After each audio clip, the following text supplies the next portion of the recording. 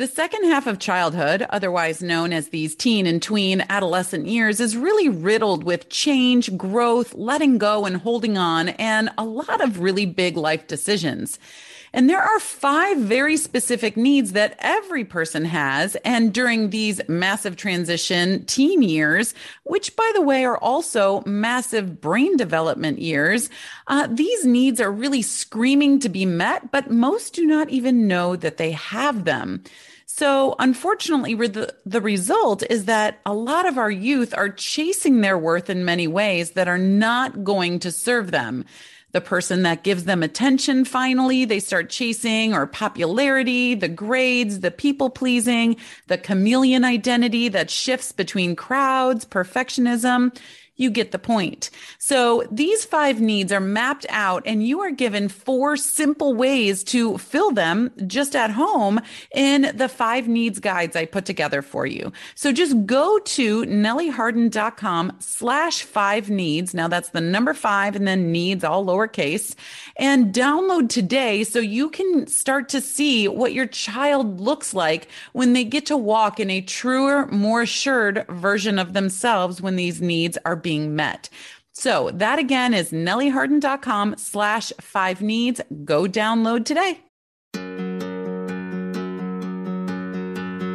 Hello and welcome to the 6570 Family Project Podcast. If you are a parent of a tween, teen, or somewhere on the way, this is exactly the place for you. This is the playground for parents who want to raise their kids with intention, strength, and joy. Come and hear all the discussions, get all the tactics, and have lots of laughs along the way. We will dive into the real challenges in raising kids today, how to show up as parents, and teach your kids how to show up as members of the family and individuals of the world. My name is Nellie Harden, big city girl turned small town, sipping iced tea on the front porch mama who loves igniting transformation in the hearts and minds of families by helping them build self-led discipline and leadership that elevates the family experience and sets the kids up with a rock-solid foundation they can launch their life on all before they ever leave home. This is the 6570 Family Project. Let's go. Hello, everyone. Welcome to another episode of the 6570 Family Project Podcast, where we are really working to put aside our power struggles and find the path toward leading our kids toward their worth, their esteem, their confidence, all of that they need in order to step into the world as a young adult with a strong foundation. And in this podcast, we bring in experts with stories and things to share. And today is no different. Today, we are talking with Robbin McManne. Now, Robbin is a fascinating person I have loved getting to know over the last probably year or so in her work and what she does. And she really works with the parents that have the harder to deal with kids of all ages. And she herself struggled for a while with not being the parent that she wanted to be. And you'll hear more of her story. But she had so much love for them, but really found it overwhelming with their needs and her losing her temper on a regular basis. She was getting more frustrated. She was more unhappy until she really started turning things around, finding people, finding communities that could help her and getting the support into their family that they needed. And then she turned around and she's helping others do the same. So I cannot wait for this conversation that I have with you. We deal with And we talked about anger cycles. We talked about where expectations come from. We talk about the emotional brain. We talk about brain function and all those things that we can do, both tactical and tangible things that we can do that you can start using today, as well as big ideas. So without further ado, let's get over to our conversation with Robbin. Okay, you guys, I have told you so many things about our wonderful guests that we have on here today. And I just want to say welcome, Robbin, to the show. Thank you so much, Nellie. I am so happy to be here. I'm thrilled. Thank you so much. Oh, you are so welcome. And it was a road for us to get here. We were just talking off air before we got on, but COVID, and I feel like you can just say COVID ... and it just fills in a gap for any sort of mishap that seems to be happening today. Yeah. People just smiling on and go, oh, I got it. Yeah. Yep. I understand. Yeah. So anyway, but I'm so glad that we got here. And this is a really important show today. A lot of the work that you and I do run on parallel tracks, but obviously we're both different humans. We serve different people, so different perspectives, which so much of the work that I do really deals in perspective work. I love to gain perspectives. Tell me your story, tell me your story, tell me your perspective. Because if you have, 3 people doing the same exact thing, that's 3 different stories that are happening based on their entire lives. And so speaking of, I would love for you to tell us about how you got to this place in your life and why and how you serve the way that you do.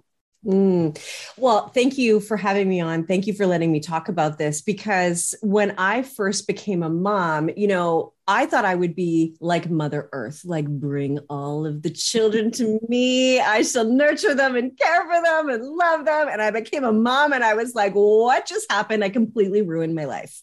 Right? So it started for me 10 days after my due date, when they forced me into an induction because my little kiddo. Yeah. Right. So I've got 2 boys that are teenagers now. I had heard stories about women not being able to reconcile the birth experience. And I thought they were stupid. Like, I'll say it, and that ended up being me. So I went in for this induction. I was 2 days in labor and then eventually had to have a C-section. And that to me really started me on this path where I felt like I wasn't good enough. And it's hard to say that unless you have really experienced that. And again, like, I'm my own person. I really didn't want to have a C-section. I had never had so much as an IV before. And so it was really hard. And I remember how vulnerable I was having my first shower, asking my husband to come into the shower room at the hospital and say, could you please pull up my underwear? Which, by the way, is actually a diaper. Yeah. And I didn't want anyone to see me like that. But then I couldn't nurse him. I couldn't comfort him or stop him from crying. So this kiddo of mine, who's my oldest, who's 17 now, when I had an epidural, he went up instead of down. So this was the journey that I had. Yeah, I know. Right. And then I couldn't do all the things that I should be able to do as a woman. So I told myself, and that sent me down this path. I would say more like a spiral of, feeling not good enough, of deep, deep shame. Like, I better not let anyone know how much of a failure I already am. Like, this is what my body is supposed to do. This is what I am supposed to do as a woman. And I can't even do this. Whoa, what does this mean for me? And so my son was also very difficult. Like, he's the kid that didn't sleep. I thought people lied when they said that their kid slept all the way through the night. My kid would, the 4-hour feedings, he'd cry from one feeding all the way to the next. Anyway, it sent me down this spiral and I was really angry. I eventually was able to have another child. I healed enough to have another child. And that was a very different experience. He's a really different kid. But the anger was fueled by the shame that I was feeling. I didn't want people at work to know because I loved my job, and I was really good at my job. But the one job that I'm supposed to do is the job that I couldn't do. And I couldn't get over it. And so I did go and seek help for myself. And I also tried to find out what was going on with my son, because he really was hard. And I knew it was my fault. And I told myself it was my fault, but I also knew there was something going on. Now, fast forward to today, I know it's not my fault. He came out this way and he is a really difficult kid. And what I know now, after many, many visits with many, many different psychologists and counselors and experts and different things, is, I was just doing my best. And my son, his brain is wired differently, right? He's a neurodivergent kid. He's got ADHD. He has learning disabilities. He has an anxiety disorder that manifests itself as obsessive compulsive disorder, which is very, very, very debilitating for him. He has oppositional defiance disorder. Not that it matters, but we may as well throw that in there too, right? And he is a redhead, which I'll say because like he just came into this world with a full head of red hair, like, pay attention to me. I am here to run the show. And he sure did. So I know now that he came like this. And so what happened is, and I'm going to stop talking in a second because I want to wrap it up. No, good. You're so patient to listen to me. What ended up happening is none of the people that I had talked to helped me. And it wasn't until I found the world of peaceful parenting that it acknowledged my side of things, my suffering, if you will, my ego, my shame. And I was able to say, like, I can accept that I don't know what I'm doing. I can actually accept that. I thought I just had to change it. I thought I had to muscle through it, but I could actually accept it. And I can accept that my child is really difficult. Like, I thought I had to change him, but I could just accept him. That was the biggest shift that happened. And from then to now, I have dedicated my life to it because it created that big of a shift in me and changed my life. Like, no joke. Yeah. And well, first of all, thank you for being vulnerable and sharing that. And that is such a big story. And when you showed up and you were with these other parents that experienced different things in their life, your perspective was different than anyone else's. And it really is a beautiful thing. But that acceptance, I second that with you. It is the most powerful. And I've seen this happen between spouses, right?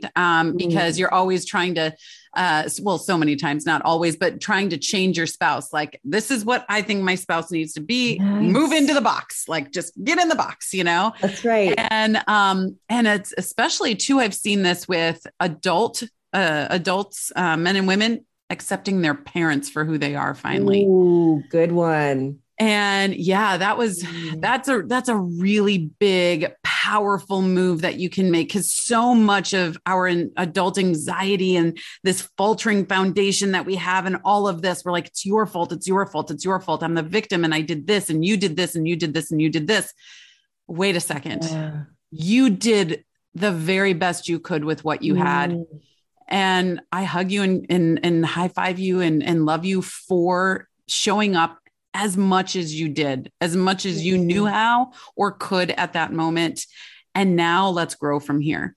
And that's really powerful. And that acceptance is so powerful in so many ways. Oh, it's so huge. I love that you just said the parents. I just want to say, that's one of the first things I do with my clients, because our triggers with our kids come from our past. Usually we're yelling at the wrong person, right? It's our parents, right? And I'll say that the work that I did around that whole parent piece really did change my life too, because I had so many wounds there and I wasn't heard. I wasn't listened to. I wasn't valued. I wasn't acknowledged as a child. And I was able to say, okay, this is what was missing from my dad. This is what was missing from my mom. They just didn't know. And so, yes, it does. It's freedom. It's forgiveness. And that is freedom. Doesn't mean that you liked it. It doesn't mean that it's okay now. It's just, okay. Yeah, I can accept that you are flawed and you did try your best and you did love me. And, maybe I needed something different or more, and I can let that go. Right. And if you can say that as an adult too, I mean, if we can teach our kids to be open and honest and vulnerable with us, that we can have open conversations as a parent, you can go up and say, you know what?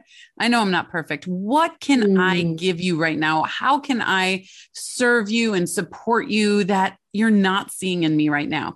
That vulnerability as a parent, and then that freedom and vulnerability as a kid to be able to actually say something that takes connection that is built over time through truth and trust. And it has to be there, or else everything's just swept under the rug, surfacey. How was school? Fine. That's great. I'm going over to Ben's house or Ashley's house, whatever. Okay. That's great. You look good in your homecoming photos. Awesome. Right.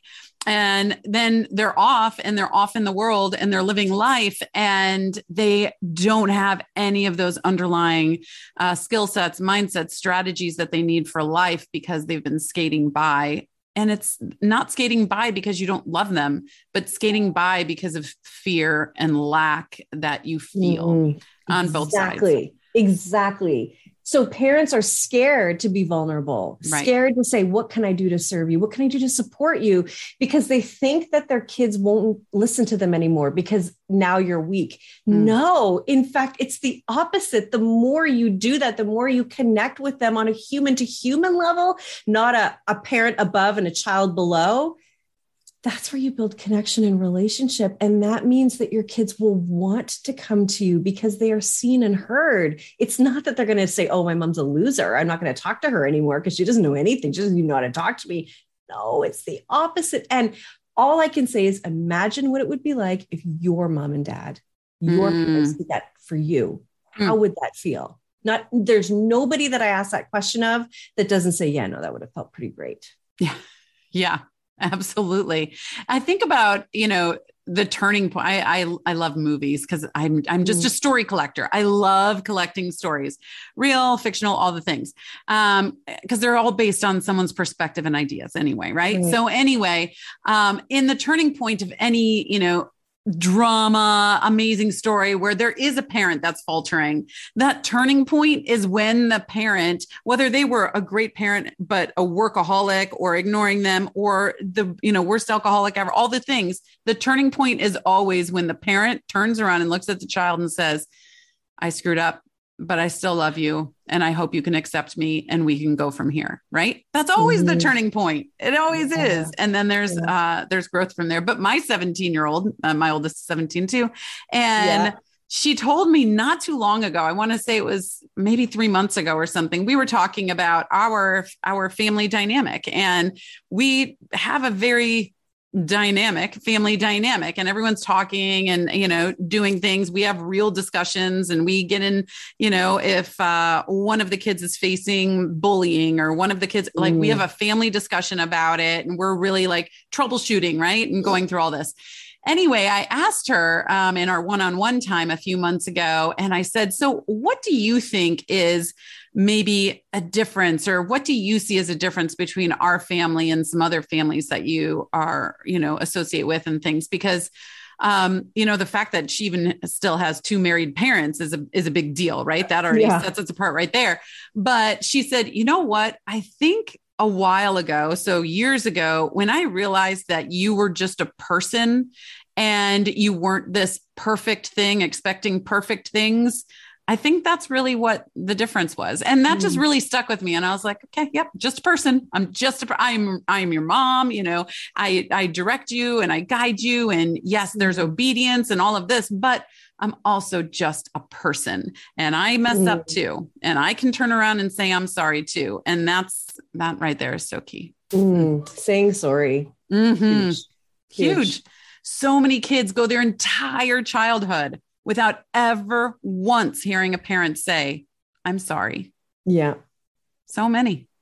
Okay. And those are the parents that have a lot to be sorry for. Yes. Oh my gosh. Yes. Okay. So speaking of this, I think this is a great tale to walk into our next question, which is, I noticed a quote on your website that says, I'll show you the way out of the anger cycle you are trapped in. So tell me a little bit about what that looks like, and maybe a couple of quick strategies that people can use to get out that they can start using. Yeah. I think there's many different places where we get really angry because we have expectations of our kids. And so the way out of the anger cycle, which is just, what we say, my child is disrespectful. My child never listens to me. My child won't do what I say. I can't get my kid to clean their room. I can't get them to do their chores. I can't blah, blah, blah. And then we get angry and then we get resentful. We feel that they're ungrateful. And so we say all these things, right? And then we go and we call them again and they're not listening. And so we get even more angry. And so it's just anger over frustration. But then we feel bad. And we say, oh, you know what? I shouldn't have yelled and I shouldn't have taken that thing away from you. And then it becomes about our behavior and we lose sight of what we actually wanted to correct, change, and alter in our child's behavior. So the way out is, and I'll explain the way I look at parenting, because essentially that's the way out. And that is that we look at our relationship with our kids on two sides. I always use my hands to talk, so I'm going to use my hands here. Okay. But I'm half Italian too. I feel like, I don't know if I actually am, but I feel like I am.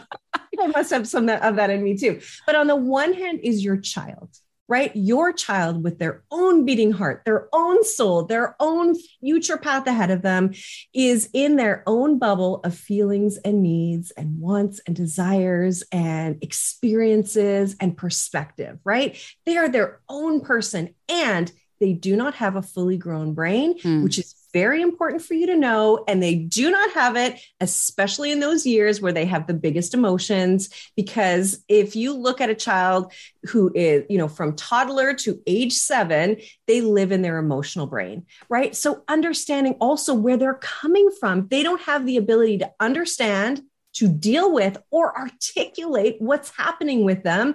And they won't be able to fully until they're in their mid-20s, right? Even our teenagers cannot do that. In fact, 50% of the time they get the look on our face wrong, so they just they don't get it. So understanding that our kids are over here, and then we're over here. And what happens is when our kids behave a certain way, what do we do about it? Well, we look at it through our past pain, right? Through our triggers. We misunderstand it. We take it personally. And our kids' behavior is never personal. All it is them trying to communicate with us. And they go like this. They try to communicate. They may miss the mark because they don't have the ability to communicate properly. And then we try to communicate with them over here, and we completely miss the mark because we're coming from a place where we're taking it personally. And so the way out is to understand that your child's behavior is never personal, that we need to look and understand and learn about developmental stages, the way the brain works, which we know so much more about now, right? And learn the language of feelings and needs. And if we can do that, we can meet our child where they are, not where we think they should be. And we meet them with compassion, with curiosity, with empathy. And that doesn't mean they don't have boundaries. They absolutely have boundaries. We can say we have expectations, but we have to temper those expectations by meeting them where they are in that moment. And that can, where they are developmentally, can be, here 1 minute, it can be higher 1 minute, lower, up and down, like it changes all the time. And so that really is key, is honoring who your child is. And that includes where they are developmentally. It also includes their temperament. And we don't get mini me's. We get kids that are meant to help us grow and meant to challenge us. And I'll tell you, that's what my oldest is. He's my greatest gift, and he's the gift that keeps on giving. And sometimes I don't need any more, but I still do get it. So that's really how I describe the anger spiral and cycle. And I hope that makes sense. Yeah, it absolutely does. Yeah. Yeah. And I can give you one quick tip. Yeah. So one of the things that I'm asked the most, or I'm told the most, is my kids don't listen to me.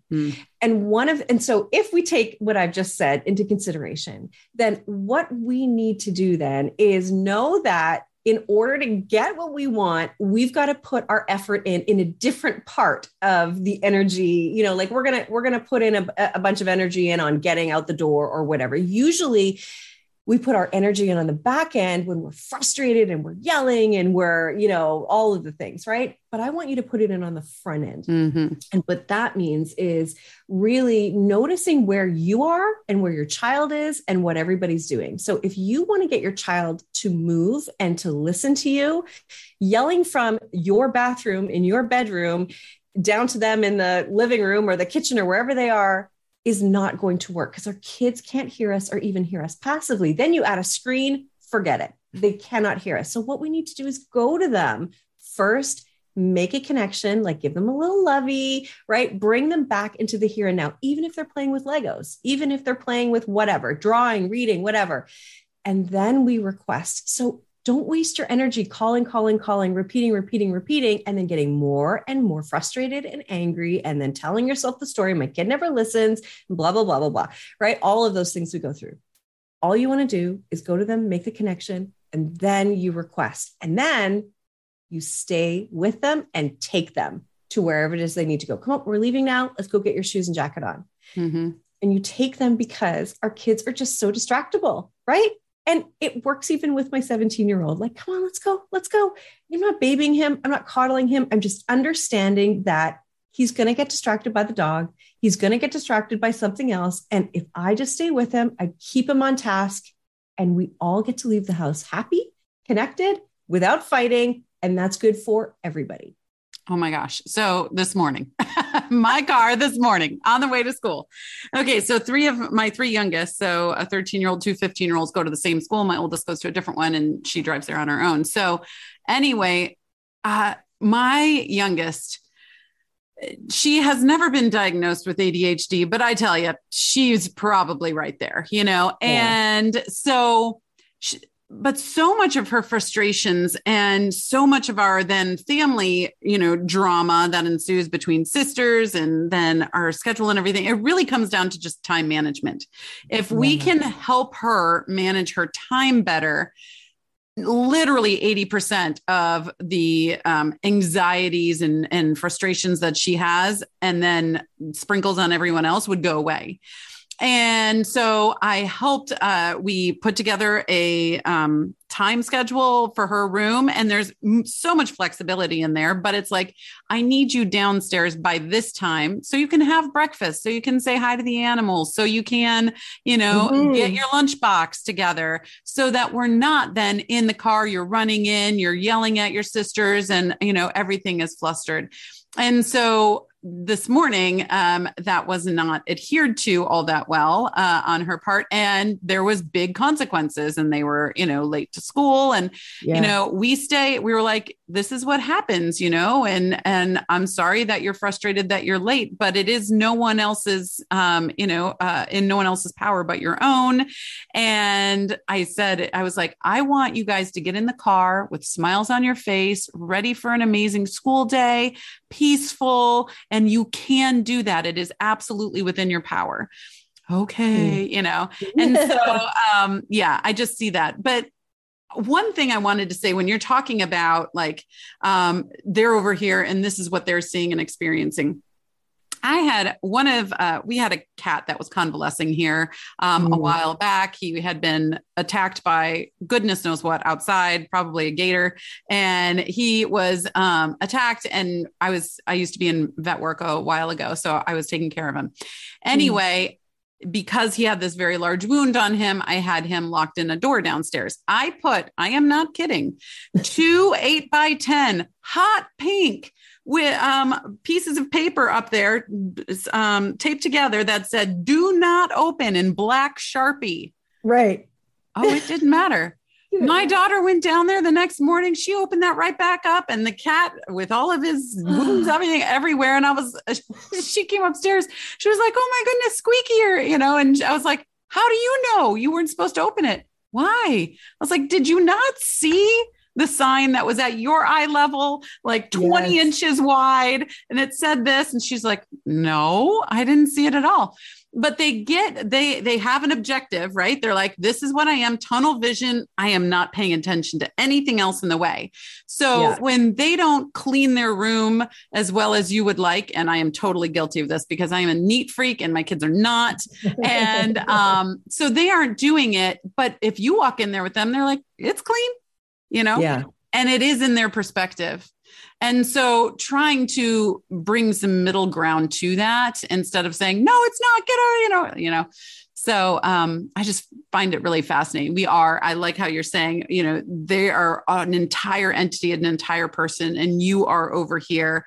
And so really looking at things through their perspectives is very important. Well, and so much of what you said, right? Like, you can let your daughter be late. Let her have those natural consequences. Right.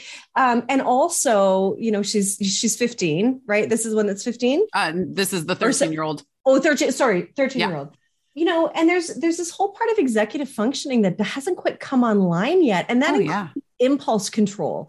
Right. And so, so I saw the pink, I just didn't read it, and so that's like, it doesn't mean that there aren't natural consequences. It doesn't mean that like, yeah, you did kind of screw up this morning, but I don't have to take it on. I don't have to take it so personally. I don't have to worry and fret about you being late because of what it might mean for me and what the teacher might think about me. Like, no, it's not about me at all. And when you make it about you, then you start to lecture and you start to come from your own place of lack and embarrassment and all that stuff. But hey, my kid's late. And you know what?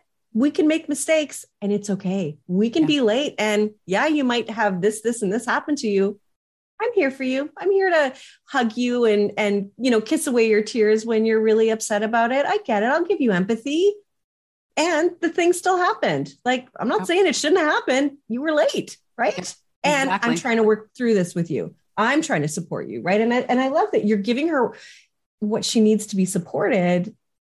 And, also sort of holding her accountable. That's okay. That's good. That's part of learning and growing. But we don't have to come from the place where there are consequences in this life. And, there are for adults, not for 13-year-olds, not for, we don't have to treat them like they're going to go to jail if they make a mistake later on, right? We end up punishing our kids and letting them have it through all different ways, based on our fear of what today's behavior might mean for tomorrow. I call that future parenting.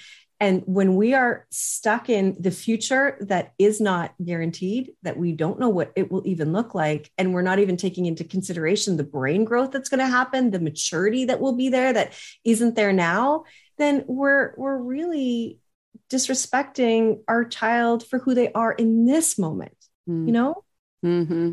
That's a good point. So speaking of then, you do fly off the handle as a parent, you have a bad day. We have bad days too, what have you. Yeah.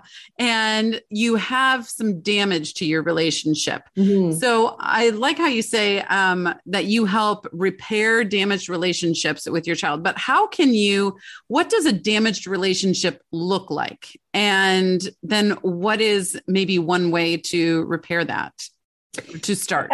Yeah, I think a damaged relationship looks like your child not trusting you, not wanting to talk to you, not wanting to come to you. And what that means then is, they're often disrespectful. They won't do what you ask them to, all those things, right? So I would say that is signs that there's damage in the relationship. And what we need to do is get back to connection.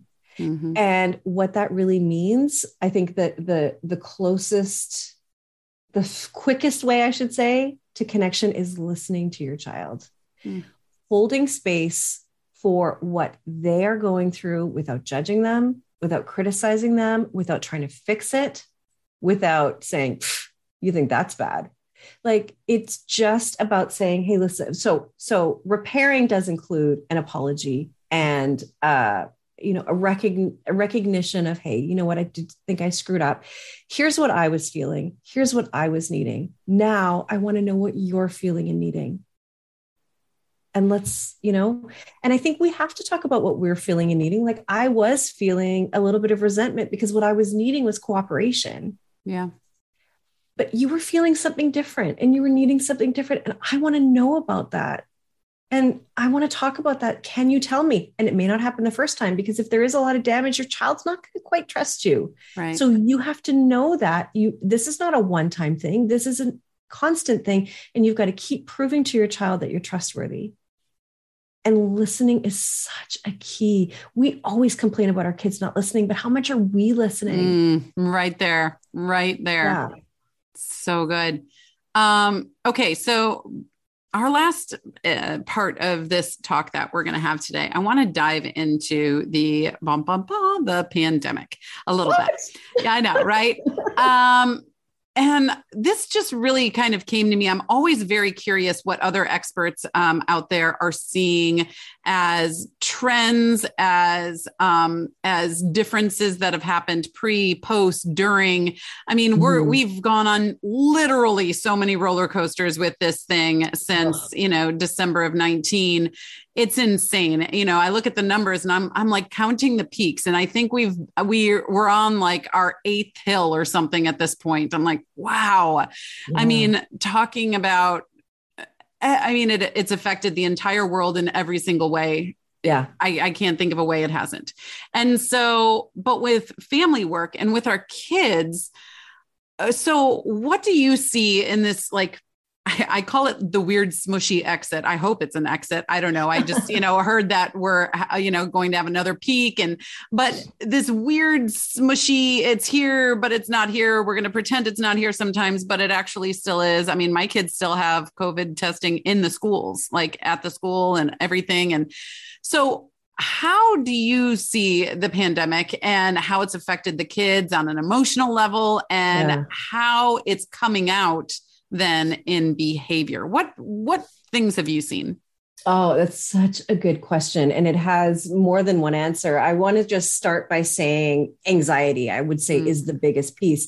And anxiety is appropriate for this period because anxiety is a warning system. It's here to keep us safe. And we are all brain wired for survival, right? And so there is this invisible force, right? That, you can't see it, you can't taste it, you can't smell it, you can't, get away from it. It's in the air. You don't know, right? And they didn't know about it at first. So there's all this anxiety that somebody's coming to get us. And this thing is COVID. Will I die from it if I get it? Right. What if I get it and I pass it on to somebody and they die?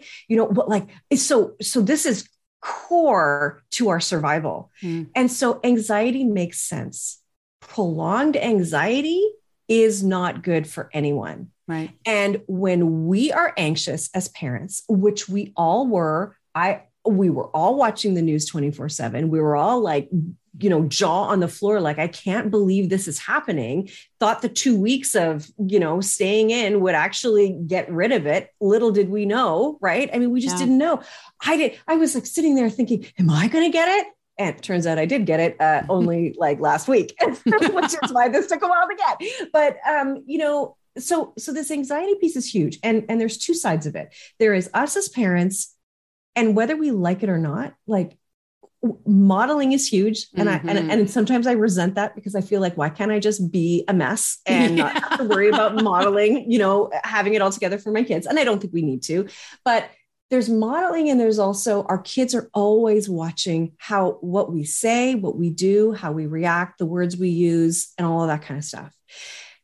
And we didn't know what to do at first. And when they're watching us, we have to be really careful about what we're saying and doing, because when we're stressed, our kids are stressed. And when they're stressed, they can't go scroll social media. They can't go have a glass of wine. They act out in behavior we don't like, which increases our stress. And now we're just giving stress back and forth, right? So the anxiety piece is so big because our kids are feeling it and we're feeling it. And then you add on the anxiety of school. Okay, I don't know. Are they going to be okay? What are they missing? And now mom's stressed. Like, it is this big, massive ball of anxiety, which has led to this mental health crisis. Right. And then teenagers being even more separate from each other. Teenagers need each other at this time of their lives. They need their peers. Their peers are more important to them than their parents. And having that separation has been really hard for them. And then the social media piece and all of that, it's been really difficult on so many levels. I don't know if I answered the question that you're looking for. I do see it as a really big problem. Yeah, no, 1000%. And I don't think anyone would argue that it hasn't been. I mean, even for our family, we were already homeschooling. We did it before it was cool. And so we were already homeschooling. We already worked from home, both my husband and I. So we were together already all the time.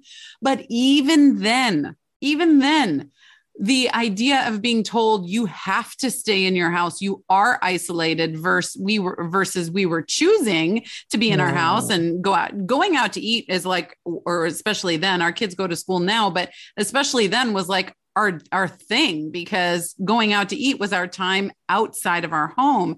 And that was taken away from us and just going anywhere. So it was an interesting time. I hope it's over. Who knows? But what I've found too is that anything else that's creeping up, whereas it wouldn't necessarily have been as big of a deal or in your face before, but, and I'm referring to like monkeypox. Okay. So then my daughter sees a picture of somebody with monkeypox and she starts freaking out. And she's like, I would rather have COVID 7 times than have that, because she doesn't want her face to be scarred and all of this. And I was like, it's okay. Like, we're all right, just calm down. But it's that anxiety. It's that cascading, spinning snowball of anxiety that's happening that, well, this was bad. And they're talking about this now. So is this the next thing that's going to shut the world down? And we're all going to walk around like Scarface, and all of these things. And speaking from a perspective of what they're thinking, that is not what I think about anyone that has had monkeypox. And I feel so terrible for you, of course. And I wish nothing but the best for you. But speaking from a 13 and 15-year-old girl's perspective, that's what they're thinking. Right. And so and with that anxiety, you're right, comes the behavior. And that behavior could look like isolation. That behavior could look like perfectionism, trying to do everything all the time. So good points. Yeah. And it all comes from the same source. So really having open conversations about, so how do you feel about the pandemic? I mean, we all experienced it. Let me tell you how I feel. So to open the jar, so to speak. And so give them permission to talk about how they feel, the good, the bad. There was some good that came out of it. Families got to know one another on a level that many hadn't before. And that was good for some. It was not so good for others. Right. But just talking about those positive and negatives, because it just is what it is. And we don't have to sugarcoat it and we don't have to demonize it. It just is what it is, and moving forward through it. Yeah. So, well, and I think what it did is it taught us, and I hope it taught us, because I've used this for other issues, from politics to war to different things, is as parents, we really do have the job of being the one who's in charge. We have to be in charge, right? There is a hierarchy in our family. Our kids are looking to us. It's because they have mirror neurons in their brains, right? So there's a reason why they do. And for us to be the ones to say, I know this is scary, and it's my job to keep you safe. Yeah. It's also my job to manage my emotions around you. It's my job to give you age-appropriate information. It's also my job to learn the information as I know it, as it is right now. I know it changed and morphed and grew as the pandemic went on. And it's also up to me to ask you, what do you know? Because here's the thing. If we don't have the information and we can't be rooted in that for our family, our kids are going to find out somewhere else. And we don't want them going somewhere else. Nobody wants their child going to some other adult or kid, worse if it's a kid, and finding out some warped information that isn't right, leading to anxiety, behavior, and so on. So it really is important for us to be able to manage the messages and show that we are a trustworthy source, that we are also open to holding that space for our child for the anxiety. Like, wow, imagine if we did get monkeypox. Let's sit for a second and think about that. Like, what would we do? Right? That is really, yes, I get it. And here's what I've learned, honey, I know that you're worried about it. I don't know enough about it yet. I'm going to find out all I can about it so that I can keep you safe. That lets our kids lean into us, and we become a figure of stability, not instability. So I think that's also a really important thing. And that's the same conversations we can have about things that are happening in our world that are scary, like, the war in Ukraine for one example, right? Absolutely. And it's important to remember that whatever they think is true for them. And so we can't just look at them and dismiss their quote unquote truth, right? Because whatever they think is true for them. And so that's what they believe. Therefore, that's where all of their emotions are being fed through that filter. And so it doesn't mean that you just accept that and say, well, that's your truth. Okay, whatever. You sit down and talk with them. You just can't be dismissive and sarcastic and belittling to that conversation and what they're thinking and believing is true. Oh, I love that. Of course you can't. Yeah. And that's so disrespectful. And, respect begets respect. You want to be respected as a parent. Well, you better respect your kids back too. Yes. 100%. Okay. Last question, real quick. Do you do you off the top of your head think that any group of children, any age group was more affected than another, or just all affected in different ways? Yeah. I would say all affected in different ways. Yeah. I think teens were definitely, hit really hard. Sure. In general, though, if we look at everybody affected by COVID, parents were hit the hardest, moms the most, really moms the most. And so we were already burnt out before the pandemic, and it's a call to action that we must take care of ourselves.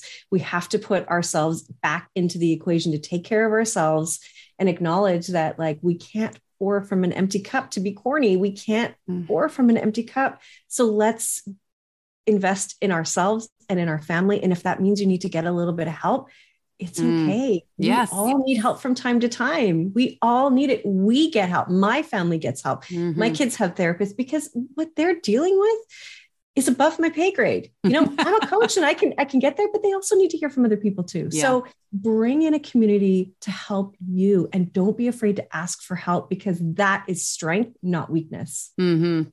Yeah. The pandemic for me, speaking of that time thing and pouring from an empty cup, before the pandemic, we were doing this practice and that lesson and all the things, like every day after school, because I homeschooled during the day, and then I worked during the afternoon, and then we did all these lessons at night, and then it all stopped, and we were like, oh, well, this is kind of nice to not have to play taxi cab everywhere and do all of this and sit in waiting rooms. And we have never gone back to that. We promised ourselves afterwards that we would never be that busy again. And I know that probably resonates with some listeners that are out there right now. So, oh my goodness, Robbin, thank you so much for being here. Let us know where people can find you, love on you, listen to you, learn from you. Oh, thank you so much. I love talking to you, Nellie, and I especially love talking to you on my podcast, Parenting Our Future.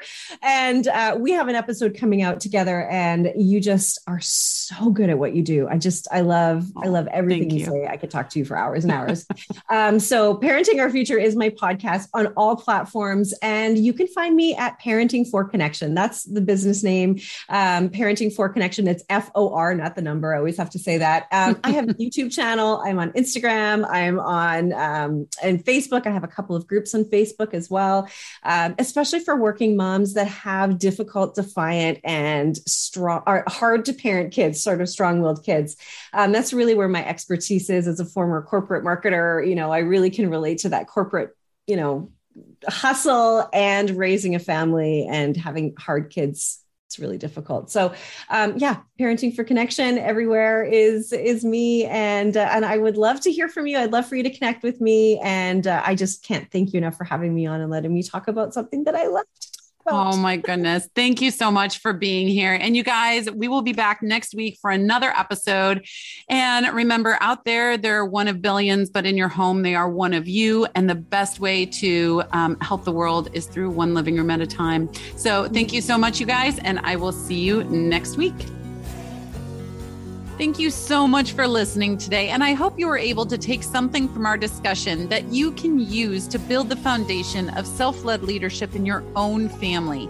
If you are a parent with children 17 or younger, and especially those around 9 and up, I would love to extend an invitation to you to the best club in town. The Family Architects Club is a private club where intentional parents go that want to love, support, connect, or reconnect, and really truly help guide their kids and teach them how to self-lead in discipline and leadership. This is an online community, and you are welcome to it. Parenting is a project, and you are the architect of this one. You plan, you design, and oversee the construction of the beginning of someone else's life. And that's what goes into these first 6,570 days. And it will be the foundation for the rest of their lives. So come join the club. You can find your invitation on the front page of my website, nellieharden.com. That is NellieHarden.com. Thank you again for being a part of this conversation today. And if something really resonated with you, or if you have a question, please don't hesitate to connect with me. You can find me on Instagram at Nellie Harden. And lastly, if you loved the information, please leave a 5-star review and a comment so more and more families can be impacted by harnessing the strength of these ideas and tools in their own families. So thank you so much. Happy building, you guys, and I'll see you next week.